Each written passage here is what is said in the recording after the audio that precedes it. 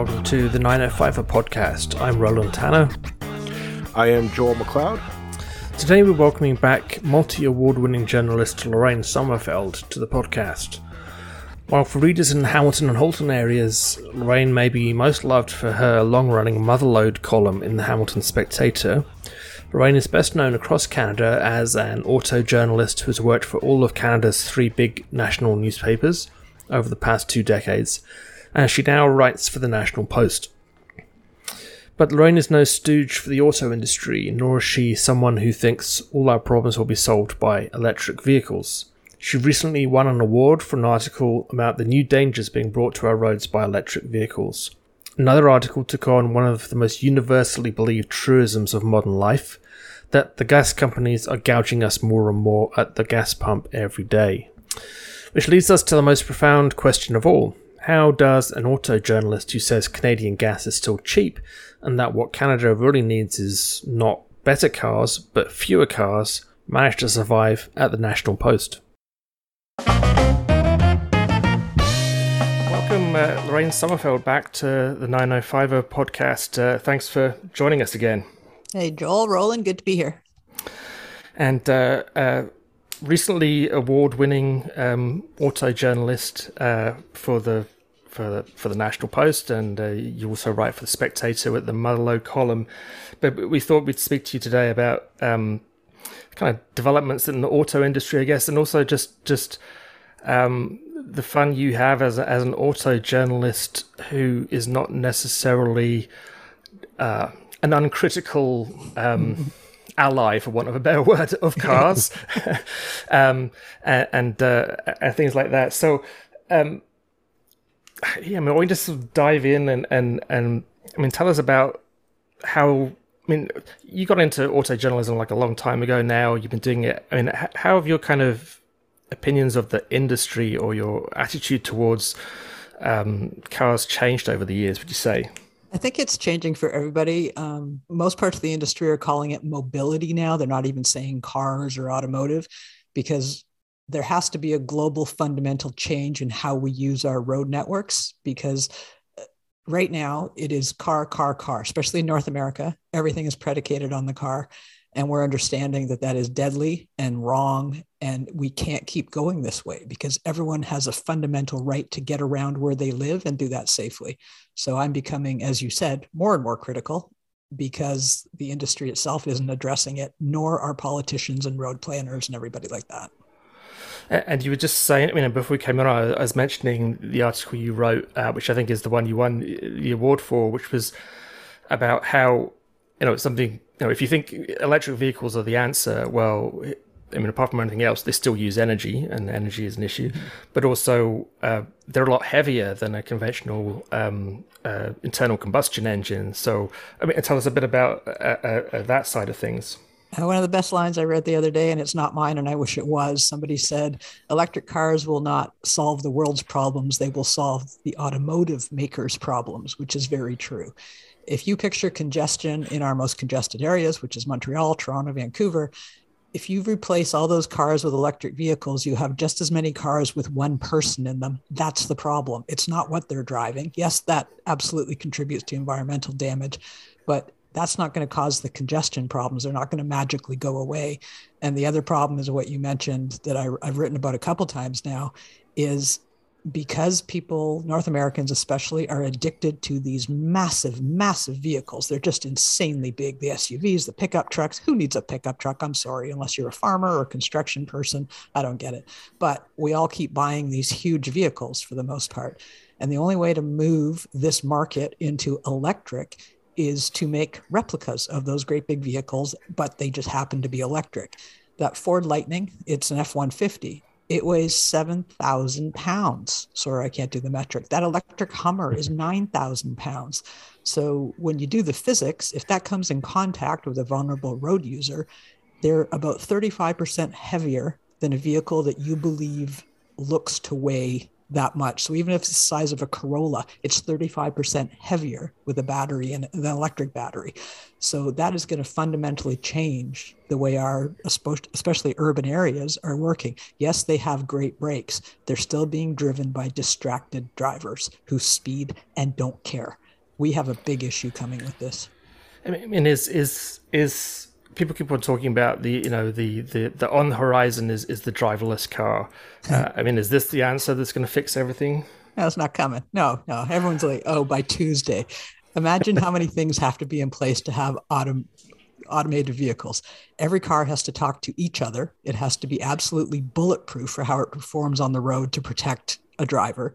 It has to be speaking and interacting with the infrastructure, which, let's talk about infrastructure money, people. I mean, we can't even get enough chargers in place for electrics. So this whole dream of automated vehicles, that it can only work when the cost to the driver is that we're going to remove convenience and speed.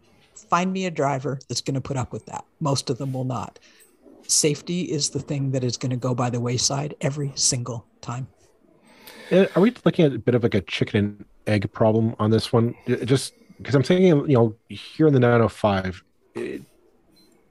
we're basically car dependent. I mean, we've talked, our voices were hoarse about the need for public transit investments, but we're still like right now, everything is very car dependent. I mean, look at Mississauga, Brampton, and then up in the York region, everything is basically sprawl. You're meant to drive from your house to the grocery store to the mall to do your errands.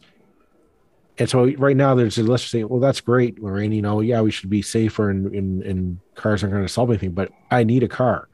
I need two cars. My wife needs one. My husband needs one. My spouse needs one. How, like I guess that's the question. Like people might say, yeah, it's great. We should have more, safer roads and fewer cars on the road. But how do we get there? Well, to me, it's a two-pronged problem or solution. I also have a car. There's two here. And so I hear you. I've lived here my entire life, because the failure of successive governments, for decades and decades and decades, they've kicked the can down the road when it comes to transit and everything else. The other thing is people want the convenience, because we are based on sprawl. We were built poorly from the 40s on out because gas was free and land was cheap. And so that's how we get to here. I think when I see different countries, especially in Europe, who take their very crowded downtown cores with high density and they just take cars right out. You can't do that anymore. It's the best solution so people can walk and have access. So to me, start in the cores. Here in Burlington, I think on Brant Street from Caroline to Lakeshore, that should be car free. That couple blocks, it should be car free. Start in the tight cores, put your density in that they all talk about and everybody wants. So start there. At the same time, stop deferring transit projects. Stop pretending everyone who doesn't have a car is inferior because, frankly, they're saving more money. We have to make it more enticing and livable for people not to be beholden to having a car in the driveway. Cars are so expensive and they're deadly. So it's not one answer. It's a bunch of things, but most of it is starting to change mindsets and have people stop accepting death and pollution and pavement as the answer to everything. It's not. We have to change our thinking. Other places have done it. It's doable. It's absolutely doable, but it takes political will. And just actually on that point of like how in Europe, like, I remember being a child in the 1980s. So I was 10 in 1980. Around that time was about the time that every significant town in Britain pedestrianised its town centre, its downtown. And sometimes it would just be a single street, and sometimes it would be a whole bunch of streets. But basically any town centre was pedestrianised 40 years ago. And that just kind of speaks to how incredibly behind we are. Now, I'm not claiming that Britain doesn't have all kinds of traffic problems, because it sure as hell does. Mm-hmm. But, I know that, say, picking a random example, Burlington, that there have been discussions about pedestrianising Brant Street. And the minute you start talking about it, there's all kinds of pushback. There's pushback from people in the BIA, and not necessarily saying the whole BIA, but certainly some of them. There's people who immediately, this is going to create gridlock, and how do we persuade people who, I'm always saying that people are just basically small c conservative. All of us, we all are. We don't like change. We like things to stay the way they are. How do we change people's minds when, even the kind of moderate levels of change that, say, the current Liberal federal government tries to introduce provoke massive reactions of just all-out hatred? I think maybe when we're building, like I was about to say, people hate change, because you're absolutely right. They only change when it's more painful not to change. So I think as we're building new things, build it in right from the beginning, and then we're not changing back to something. So let's, at least going forward, stop making the same mistakes we've made for decades. That would be a start, I think. I don't want to say we have to wait for people to die out to get change, because that's terrible. I also think we've got a lot of people, as our population ages, they're going to not be able to drive anymore. Perhaps that will start changing some minds when they need to be able to get around and want to do so safely, when it's not an option for them anymore. And we're going to see that happening. Whoever, COVID doesn't take out, we're seeing shifts in that generation as well. And I've written the cognitive test. I've been to the ministry with 80-year-olds to see what it is.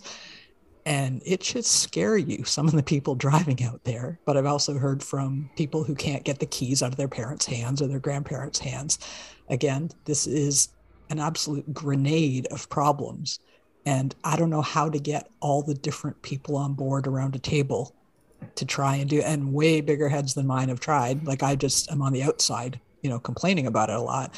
But it really is going to take levels and levels and levels of people committed to making a better planet and to making a safer planet, to protect our kids, our parents, ourselves. I don't know where it starts, but I don't see it happening in this country, in North America. The selfishness of drivers in North America is gobsmacking. It is astounding. Well, I mean, we've talked about previously on the podcast about the shift that the Canadian auto industry is going through from an internal combustion engine to this electric engine, and this is supposed to be the big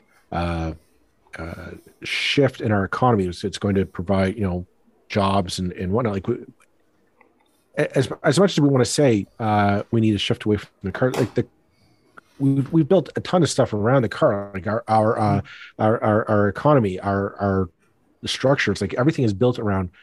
We need to drive, and we have it. And again, we kind of have this illusion of the freedom of the open road, right? You get in your car and you just hit the gas and go as far as the gas will gas will take you.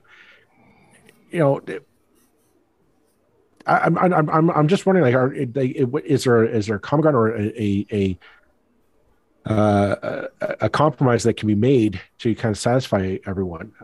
Because there'll be people living in the rural parts that are of the province that are listening to you saying, "Yeah, good luck taking my car away from me, Lorraine. I need that to." I just need that, just not only to go to work, but to feed my family and whatnot.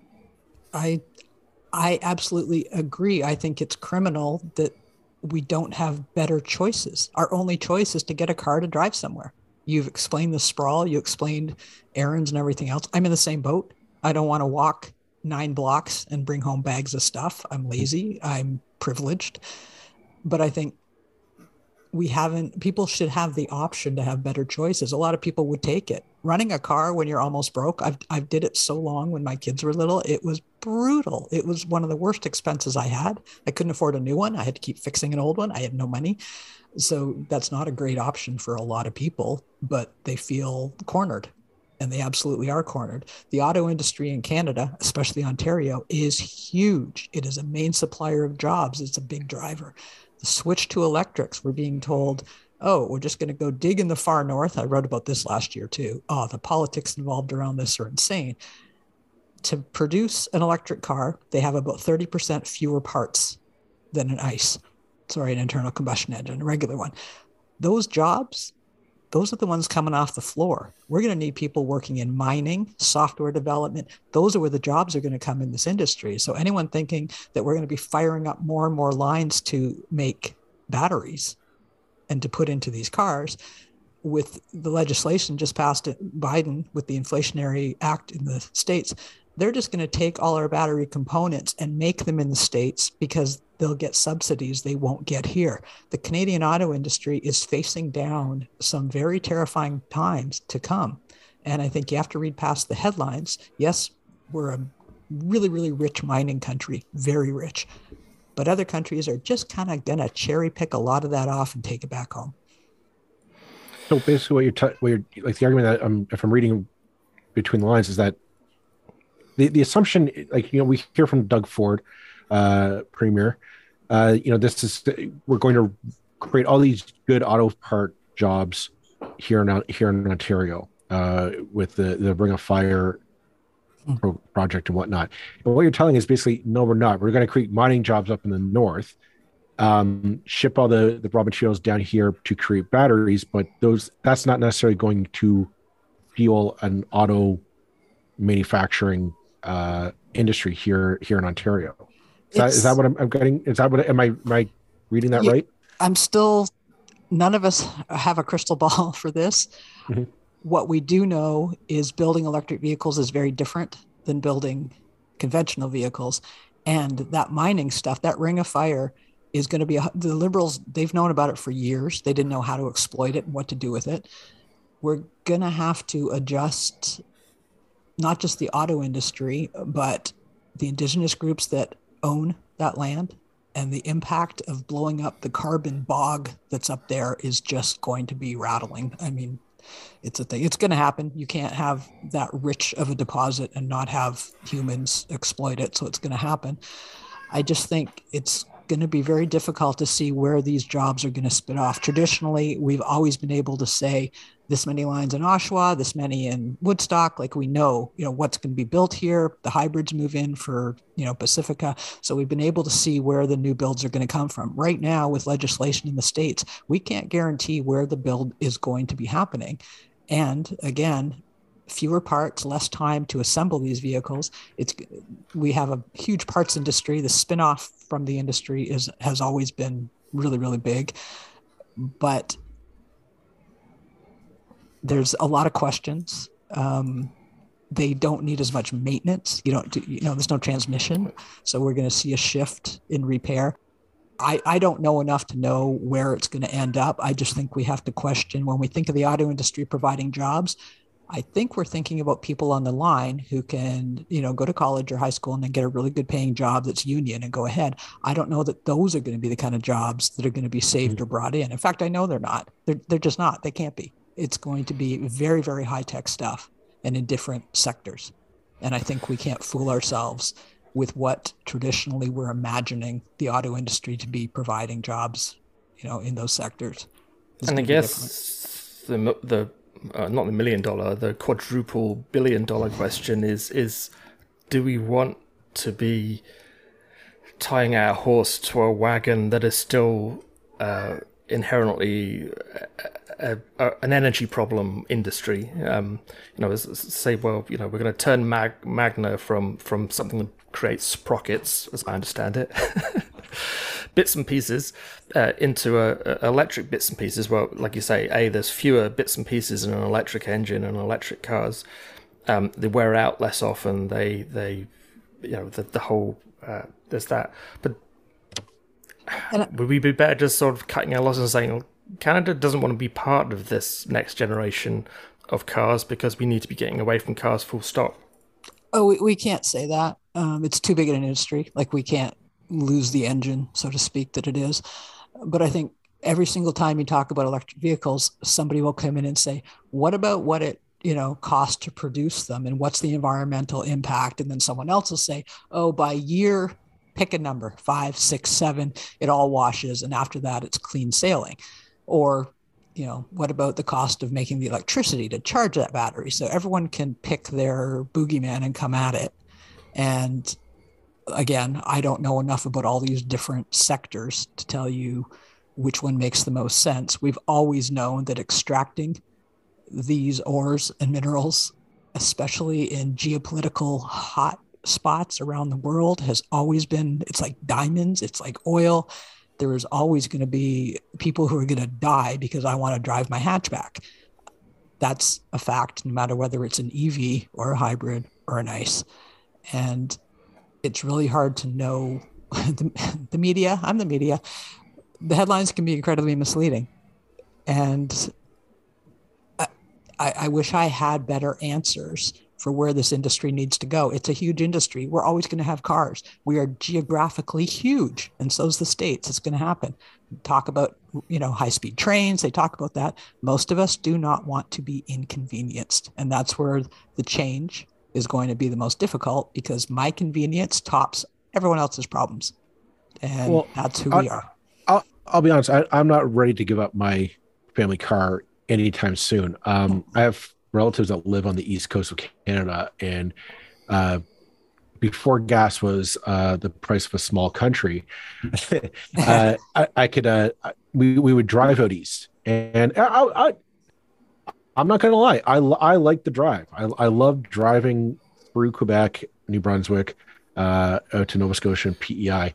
It's a fantastic drive. I do suggest, if you have a chance, people go do it yourself. It's a great way to see the country. It's amazing. That's great. It is. And we have a beautiful country, and part of the joy is being able to get in your car and drive away. Mm-hmm. And so that's why I guess I'm thinking that, you're right. We're never going to get rid of the car. I can't see that happening. But this popped into my head as you were talking about the shift in the industry.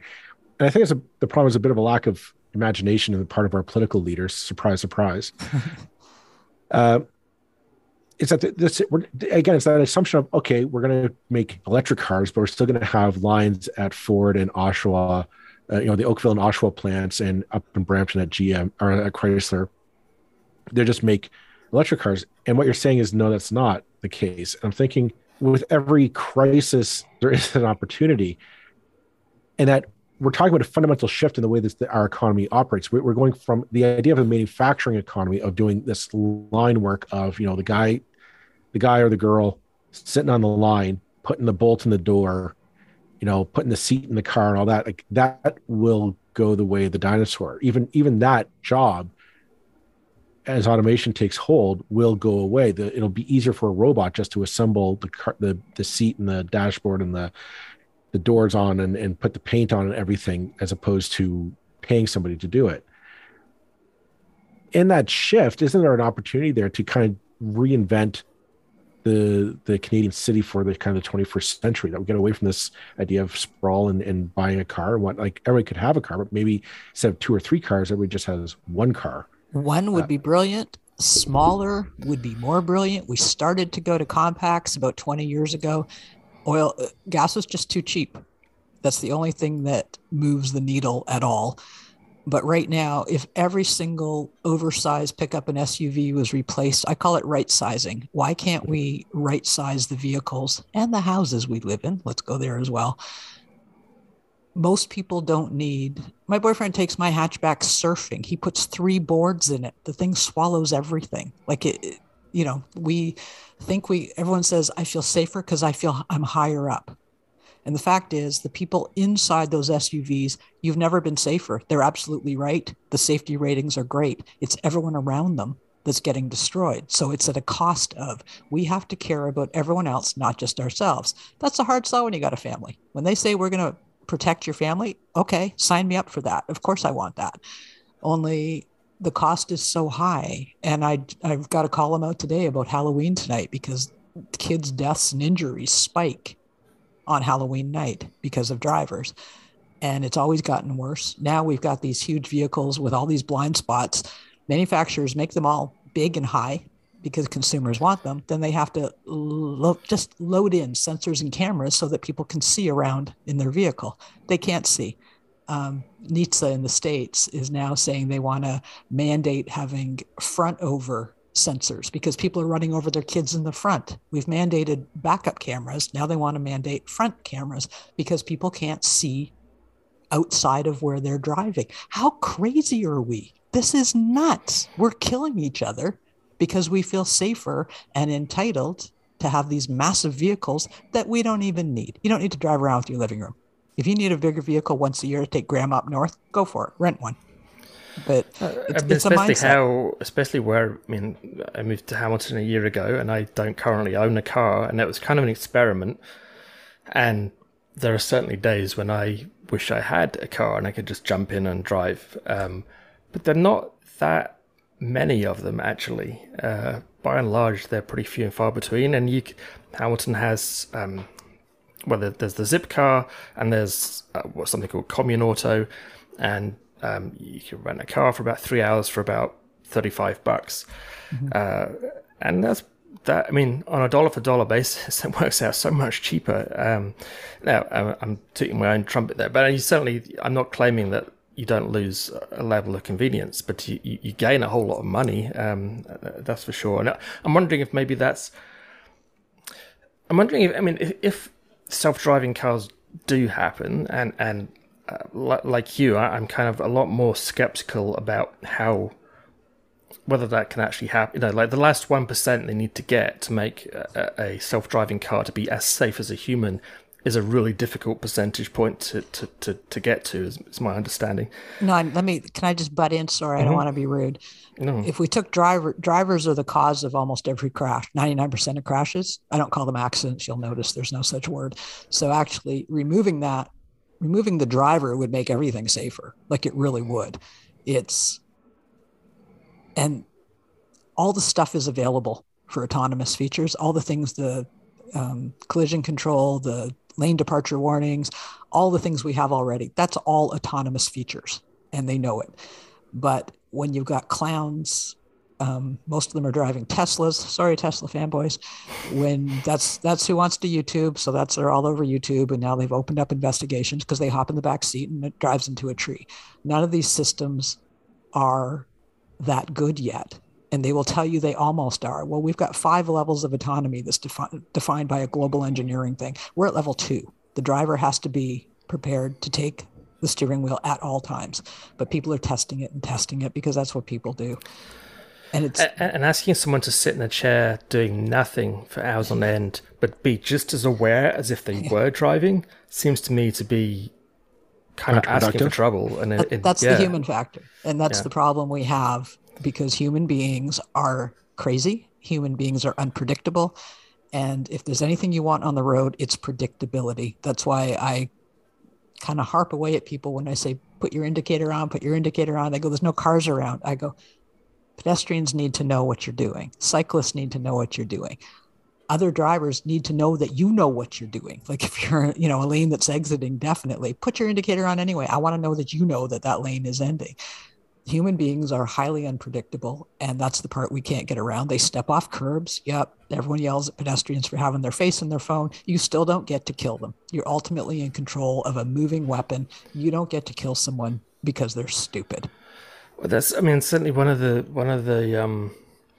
actually, I think it was an episode we did. I think I was just shooting my mouth off on Twitter as happens. And it was something to do with the road system in Hamilton and the sort of just insane spate of deaths that happened in Hamilton earlier this year. It's horrible. And I attracted a bunch of kind of blame the pedestrian people, for want of it. I don't know what else to call them. My best friends. Well, we'll come on to that as well in a second.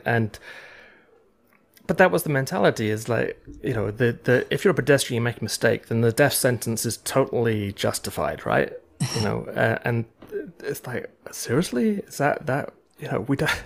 I think that's kind of the human condition, though, is that whenever something goes wrong, we immediately find a reason why it couldn't have happened to us, because then that makes us feel safer or better. And so when something, if somebody gets stabbed at 3 a.m, well, I don't go out at 3 a.m, therefore I'm safe. Or if someone gets, anything like that, hit by a drunk at 1 a.m., well, I don't go to bars at 1 a.m. now, but I spent lots of years doing that. Mm-hmm. But I think we instinctively think of the reasons why it couldn't happen to us. And then we feel safe and we go on our way.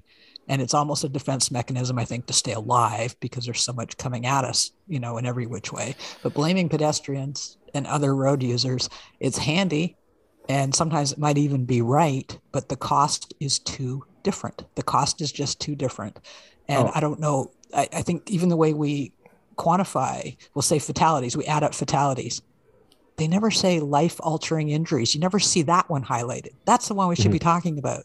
Because if you hit 6 people, there was no fatalities. Tell me what happened to those 6 people that got hit on a sidewalk. Because guess what? their lives are forever changed. And it could be a broken hand. It could be a wheelchair for life. We don't advertise this right. One thing that I'll jump to your defense, Roland, on bad drivers in Hamilton, because every time I go to Hamilton, I get off the 403 onto Main Street. That thing is what, a 6-lane boulevard, just barreling through the middle of the city. And as soon as you get off the highway, you're like, okay, I need to switch over a few lanes. I need to get off like you go into the fast lane. As soon as you turn your blinker, somebody always speeds up right into your blind spot. Mm-hmm. 9 times out of 10, it's like, no, the blinker isn't a single, okay, I'm going to speed up and fill that void. It's make a room. I need to get over. Drives me nuts. That's my rant for the day. Well, have you ever tried to get out of the HOV lanes? It's the same thing. People are so angry in the HOV lanes that they won't let you out. Well, and the funny thing with the HOV lanes is you're driving and you say, okay, you need to get out of the HOV lane like 2 or 3 exits before the exit that you need to get to, because you need to get out and they need to jump across like 3 or 4 lanes of traffic to get to the exit, which is a little redundant. I mean, we've got a couple of minutes left, really, but I mean, you're an auto journalist. You write in the auto pages of national newspapers. I mean, you've worked for the Globe and Mail, you've worked for the Star, you've worked currently with the National Post. How, and those sections, I mean, they basically exist to sell cars, right? It's like the advertising that goes along with those articles is about selling the latest car, and how are you doing yourself out of a job, and how do your readers, how do the kind of readers who turn to the auto sections of the newspaper, or click to the auto pages of the newspaper these days, I guess, how do they react to you saying, hey, cars are a huge problem, right? I think, I still have a job. It'd be nice to keep it for a while. I have protection, a little bit of an umbrella as a columnist, which, as you know, is different than, I'm not a journalist. But I think you need those voices. And anyone who writes contrary things, especially in the opposite side market, you're opening yourself up to that. And I understand that. The very first fan mail I ever got when I started writing Motherload told me I was a terrible mother. The very first letter I got 20 years ago was, "You're a terrible mother." I thought, well, I'm done. So everyone's allowed to say what they want. That I would rather people were reading and being angry. That's fine. At least they're reading and considering there might be another side to this. I find what's interesting sometimes is I'll get differing opinions within a family. Like members of the family will, contact me. So I don't think anyone should believe that, and including me, that their opinion is absolute, because it's not. There's different sides to this. And we're seeing fewer kids get their licenses. And I remember we were at 15 and a half, like just going, come on, I got it. The only way I'm going to get out of here. Kids have their phones. They talk the whole time. They have entire relationships online. And in 2 weeks, they're blowing up what takes us a year to blow up in grade 9 or 10. So it's a different approach to cars. And they also see the expense, and insurance is just insane and getting worse and worse. So I think generations, we do get changed that way. They understand why their parents have a car, but a lot of them are going, I'm at school, I'm living somewhere. They look at how much it costs to keep a car on the road. They're going, forget it. And again, depends on where you live. If you're rural, there's no transit, there's no option. You have to do that. I understand if your job requires it. So I'm not anti-car at all. I'm anti-big car if you don't need it. Yep, I'll die on that hill, because too many people are dying on that hill.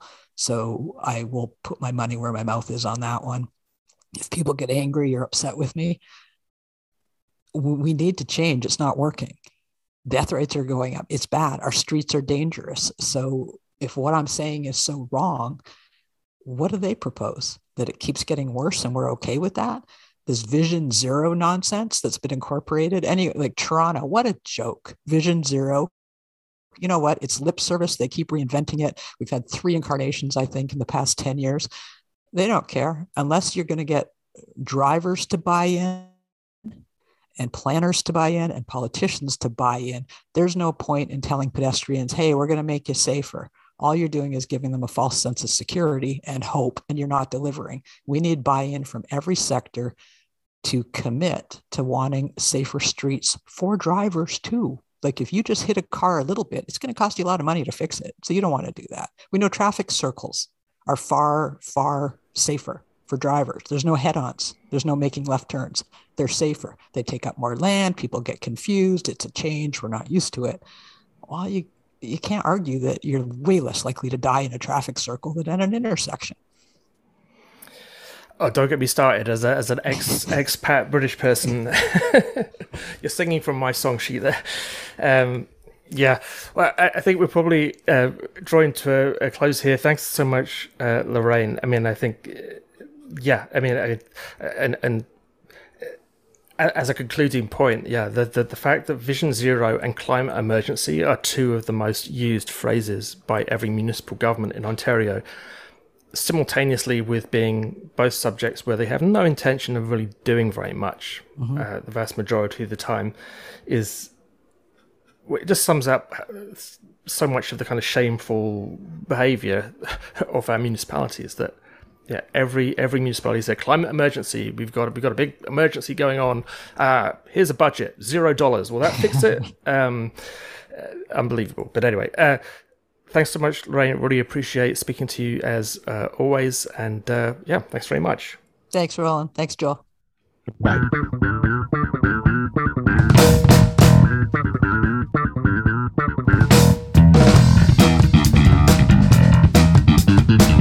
That's it for this episode of the 905er. Thank you for listening. As always, you can send us your feedback, thoughts, and concerns or ideas for future episodes to our email, info@905er.ca. We'd love to hear from you. You can help us keep the 905er going by financially supporting us through Patreon as well as PayPal. Visit us at 905er.ca and click on the support tab. As well, links are in the show notes for your convenience. Lastly, you can find us on social media. Search for _905er on Facebook, Twitter, Instagram, and LinkedIn. So long for now. See you next time.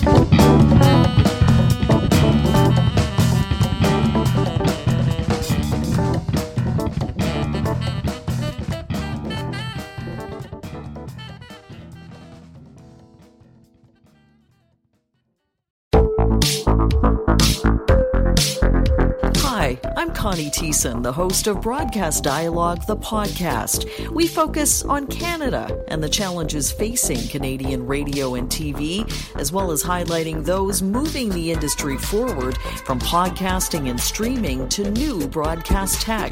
Check us out at broadcastdialogue.com or your favorite podcast app.